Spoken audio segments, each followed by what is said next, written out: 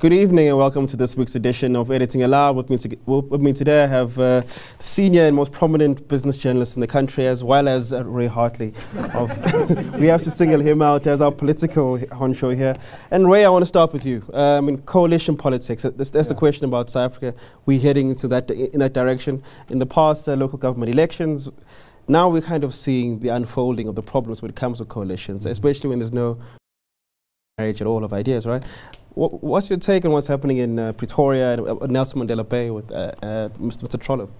Yeah, well, I mean, I think it's 2 years is a long time in politics is the line that I used in my Financial Mail piece. But, you know, then there was Jacob Zuma. Jacob Zuma united everybody else. So even the DA and the EFF, which you think about it now, and usually coalition partnership, they got together. Metros. And along with some other smaller parties in Nelson Mandela Bay, and formed these coalition governments. And now 2 years have passed. There's Cyril Ramaphosa. He's made a lot of overtures towards the EFF.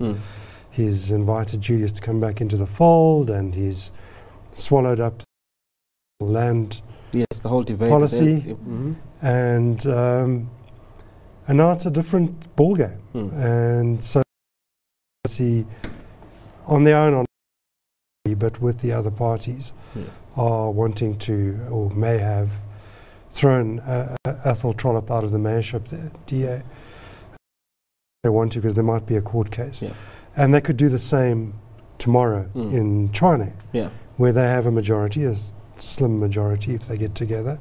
And if they wanted to, they could do the same in Joburg, except for the fact that Herman Mashaba has somehow he's been very, very politically savvy, as it turns out. And he's consulted with the EFF on everything that he's done and brought them in on the decision making, and they're quite happy with him. So given our structural problems, structural fault in the country, is coalition politics a way of us dealing with all the fundamental problems with the SA economy we discuss here every week in, week out? You know, Ron, there's somebody who said dumb politicians themselves are not the problem, but the problem are the people that keep voting. And that is exactly what we are dealing with here. You have, in Port Elizabeth, a hard-working mayor with a hard-working party that has got 2.2 billion rand in the bank for the municipality today, got the credit ratings for that municipality to be the highest country in the public sector, AAA. Just for the accident of his birth, Philip, what's his name? Trollip, a white man, something he could never do a thing about. He's out purely because the EFF has got absolutely no idea, completely bankrupt. They want to do.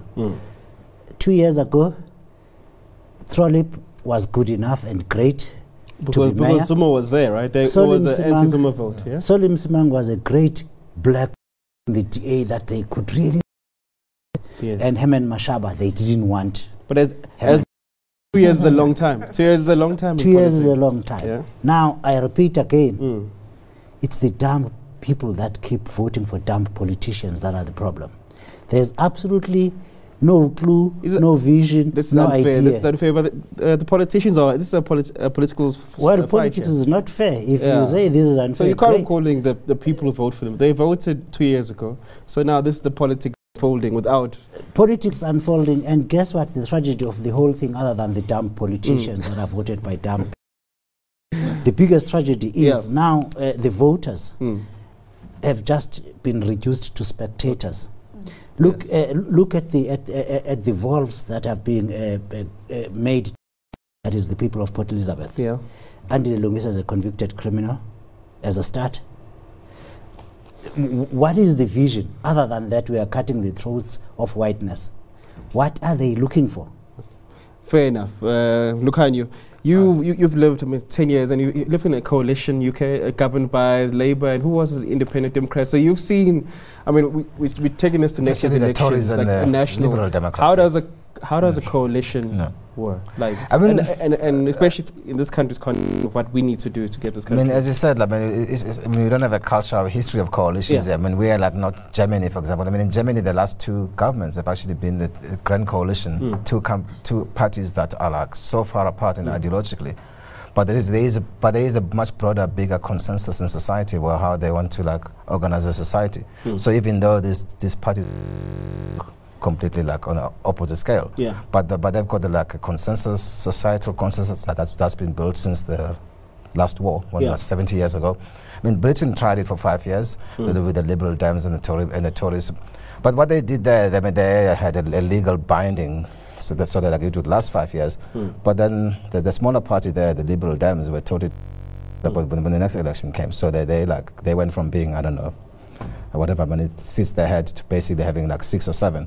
So I don't think that's going to be happening there either. That's also because they don't have like a culture of coalitions, because it's very confrontational, first past the post. And they tried it. I don't think there's going to be anybody in a rush soon. So I think maybe these things do take time. Maybe let's not be too harsh. Maybe like these issues on PE and Tshwane, Joburg, maybe let's look at them as maybe like, what did you call them? Well, I'm trying to look at the right word, but pains or whatever you call it, I don't know.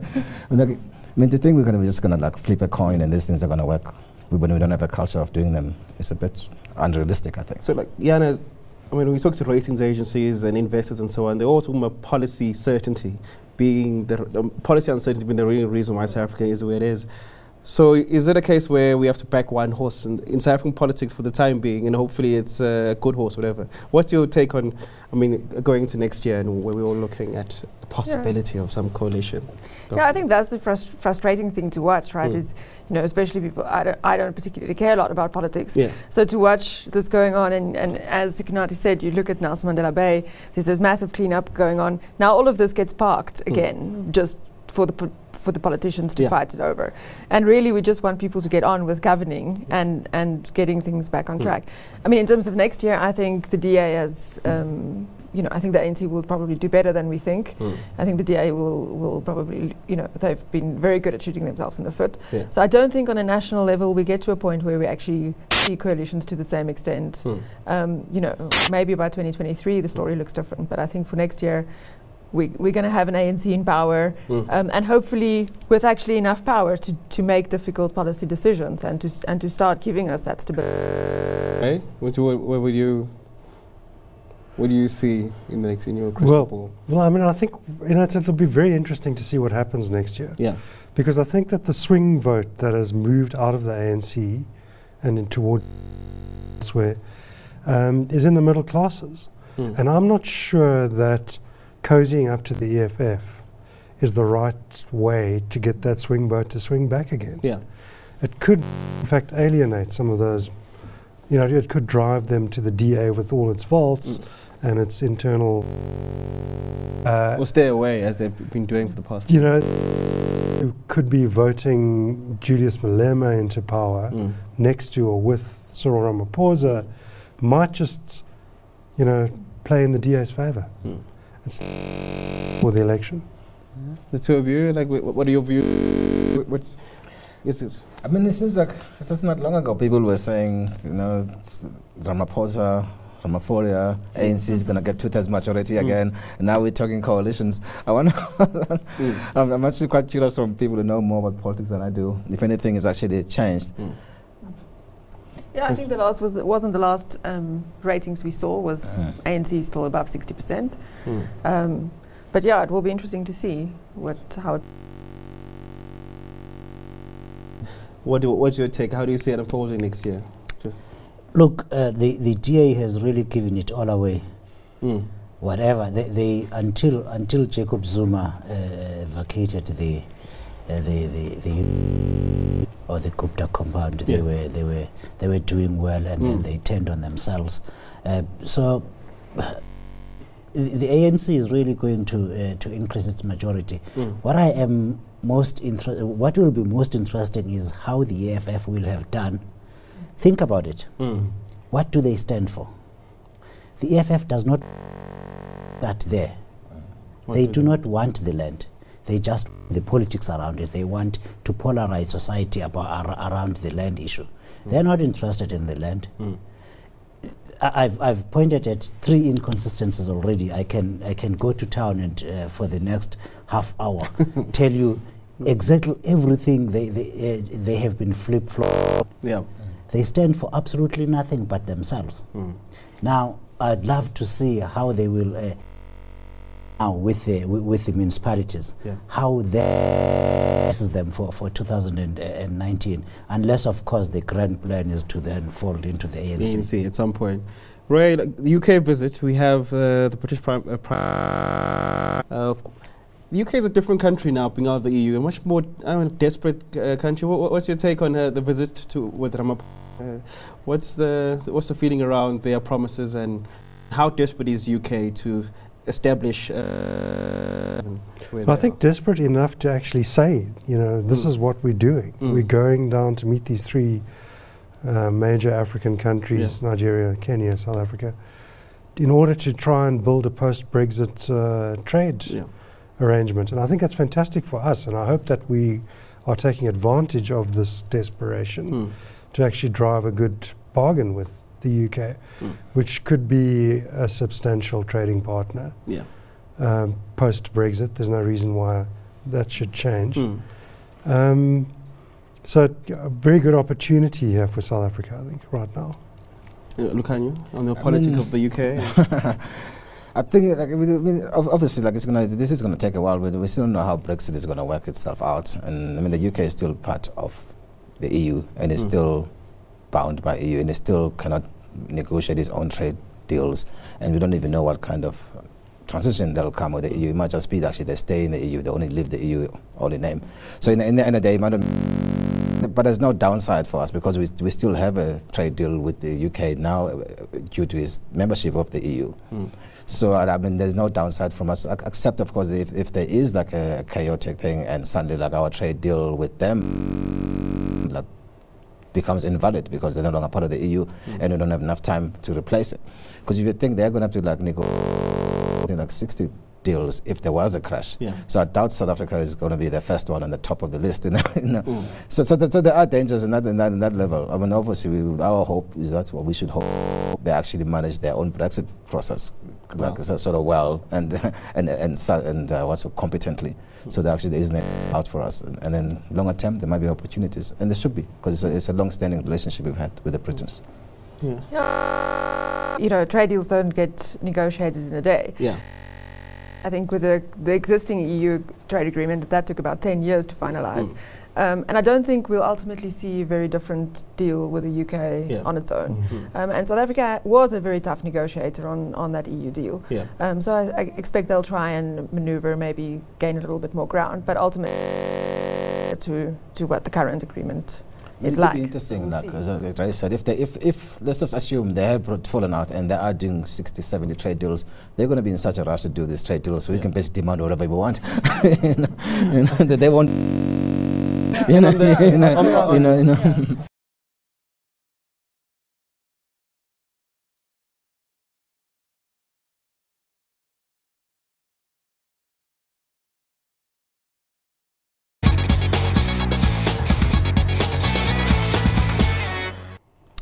Welcome back as we continue this week's discussions.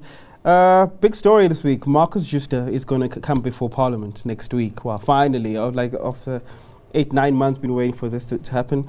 Yana, what do you expect next week from this? I understand there's going to be limits to what MPs can ask the big fish, but what do you think of next week's development?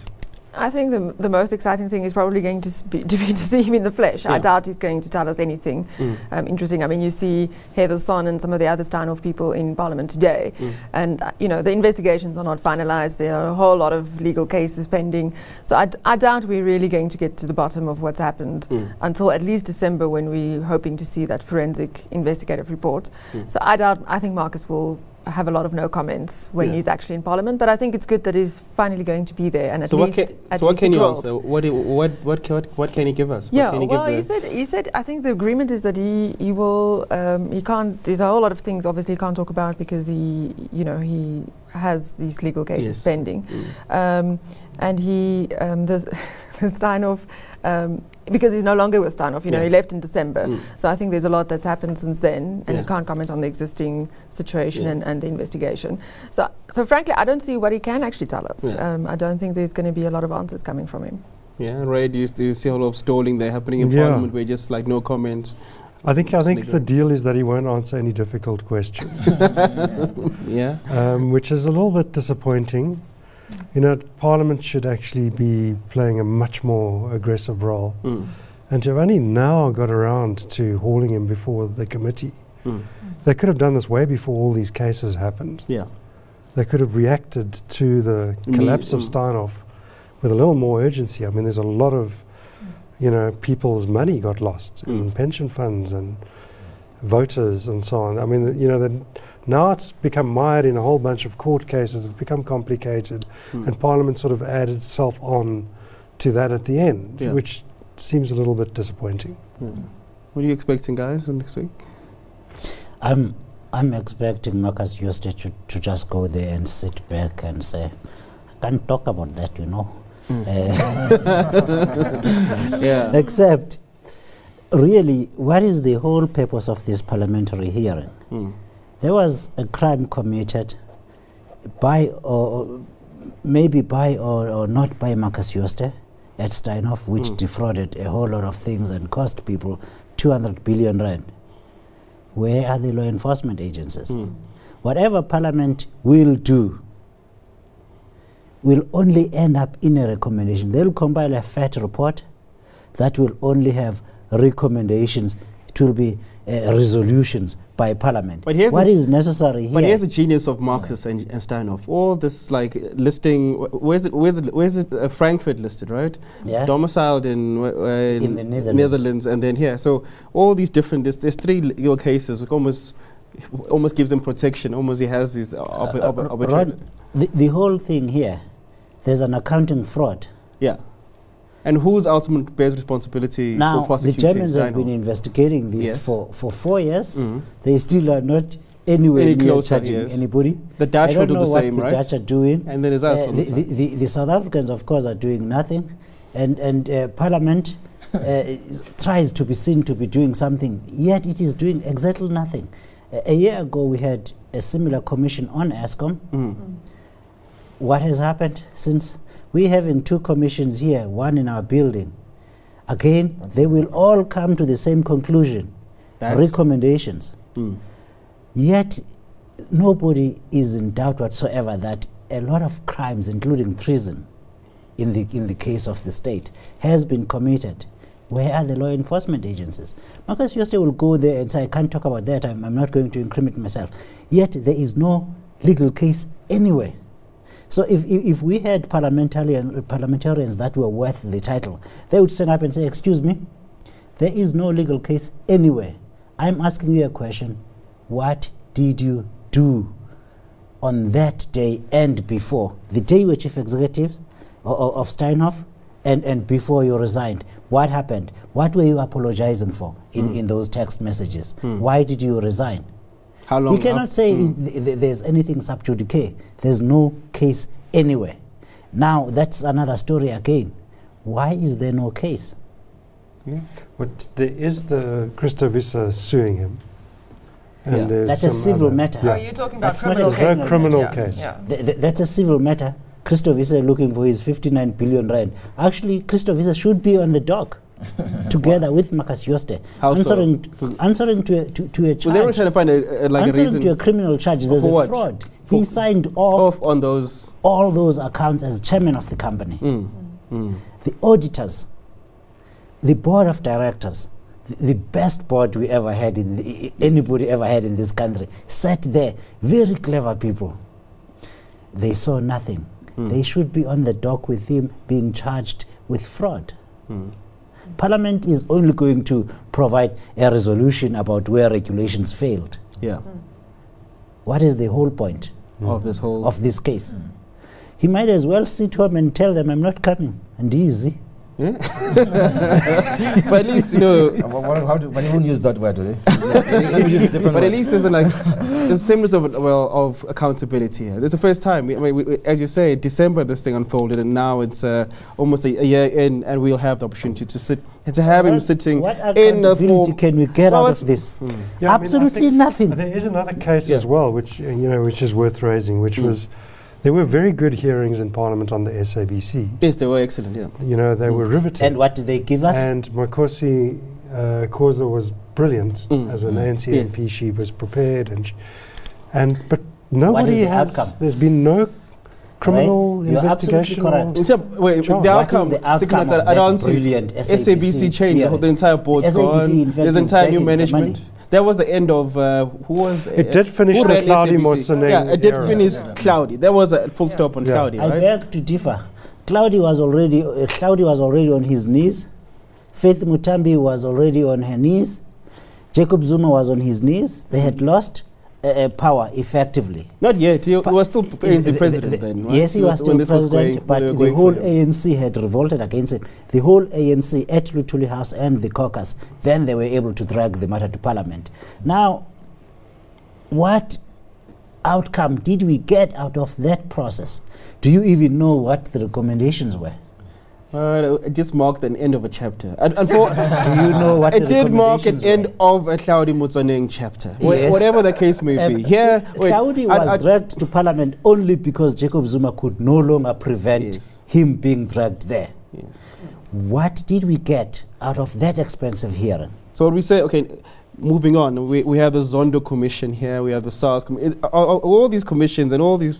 Are they just like you see, I think frills on the sidelines? We need to not be negative about the commissions. Yes. The fact that the criminal justice system fails to bring charges and to take action against these things when they're exposed is a separate matter. But I think it's a very good thing that the voters of South Africa get to stare into the abyss and see what happened with state capture, what happened at the SABC, what happened at Steinhoff. It empowers people to actually have this information. It might influence the way they vote, for example, or take action in their lives or make investment decisions. So I think they're very good things, and it's very healthy to ventilate this stuff in detail. The fact that it doesn't, the criminal justice system is incapable, even when the facts are shoved before it in great volume, of doing anything about it is a scandal. Before we get to not a skeptical view, I want to add my own optimistic view. As somebody who's been out of the country for 10 years, it's been a great education. And so if anything else... It's getting me up to speed since you were living with welcome, sir. We should send the bill to the editor's office. So it has basically achieved something. We should send... I guess what it does as well, as you say, is part of it. Now we know we have to fix our Hawks, our NPA and so on. There's a central... We have to fix this part of this institution within the country. This band here says I'm in the hearings upstairs. Yes. So without indeed impugning the personal integrity of the Honorable Judge Zondo and indeed Judge Nugent in Pretoria on the SARS matter, the reality of the matter is that we will get nothing. However, wait. Recommendations. Wait, Sikonathi. We disagree with this. At least we have historical, as it's been aired out. If there was no commission right now, if there was no commissions happening in this country right now, if Marcus Jooste wasn't being brought forward Parliament, what would we all be in the dark, just like sitting on conspiracy? We are very much in the light now about what's happening. Now we know the next step is Yana, NPA. Just like we did have those long Truth and Reconciliation Commission hearings, and people were identified having committed crimes, and no one was ever brought to book. Just like for the past 25 years, and Ray is very optimistic, so am I. Indeed, for the past 24, 25 years, we've been reading and knowing about corruption. Saying TRC was useless for this country's steps beyond 94. Are you saying TRC that's a different topic that needs a whole hour. You've raised it. You've put it on the table here, and I'm about to say, even though so are you saying TRC was not worth it? That's the answer, yes. Okay. That is a topic for another day. We have to move into Lukhanyo, resilient, and what's been going on around resilience. I mean, Business Day has been constantly on this case. Yana and Lukhanyo, you guys are running the Business Day. What's going on resilient, and what's going on within that property company? I mean, it's been an interesting one as well. Like, it happened before my time, so I've also been catching up. But I think the most interesting development really here is the fact that suddenly you have all these fund managers. I mean, these are all big names, you know, from the PIC to Investec to, because normally these kind of things get done behind closed doors. And I mean, the fact that for a change, I mean, you got Old Mutual today. It seems like, you know, the big names there are actually developing some kind of moral spine, and I think that's quite a positive one. And also with these companies, I mean, this company is more than just a name. Like, you know, the property is one of those things that everybody sort of seems to think they should be invested in. So I can imagine most people who are reading this or who are watching us have some kind of like stake in these companies, because property has always been seen as a sure bet, maybe other than gold or something like, you know, traditionally in this country. So I think it's an important story, not just as a corporate story that's out there, but for people out there at home who are actually who are invested. Yana, like property? No, I think it also comes back to the point you made earlier about certainty. You know, the fact that these investigations into insider trading and share price manipulation and things, you know, it's also been going on for months, and you're getting no updates from the JSE. There's nothing coming out of the Financial Services Sector Conduct Authority. Thank you. And you know, it's been 7-8 months, and this issue has weighed actually on the entire property sector, which is one of the big underperformers this year. You know, these things have an impact beyond just the specific companies that are, and really we need to jack up those skills in terms of forensic and complex financial investigations, not only in the Hawks and the NPA, but also in some of the other regulatory bodies. And I think, so just to add to what Yana said, I mean, the last 10 years, obviously, last few years, it's all been about state capture, wrongdoing by government. And I think like maybe people in business have gotten away with it a little bit, because we haven't really... a great more than a deal. little bit, yes, exactly. A great deal, exactly, because these fund managers, these guys that are now suddenly finding a spine to stand up and say, except again, they are still begging.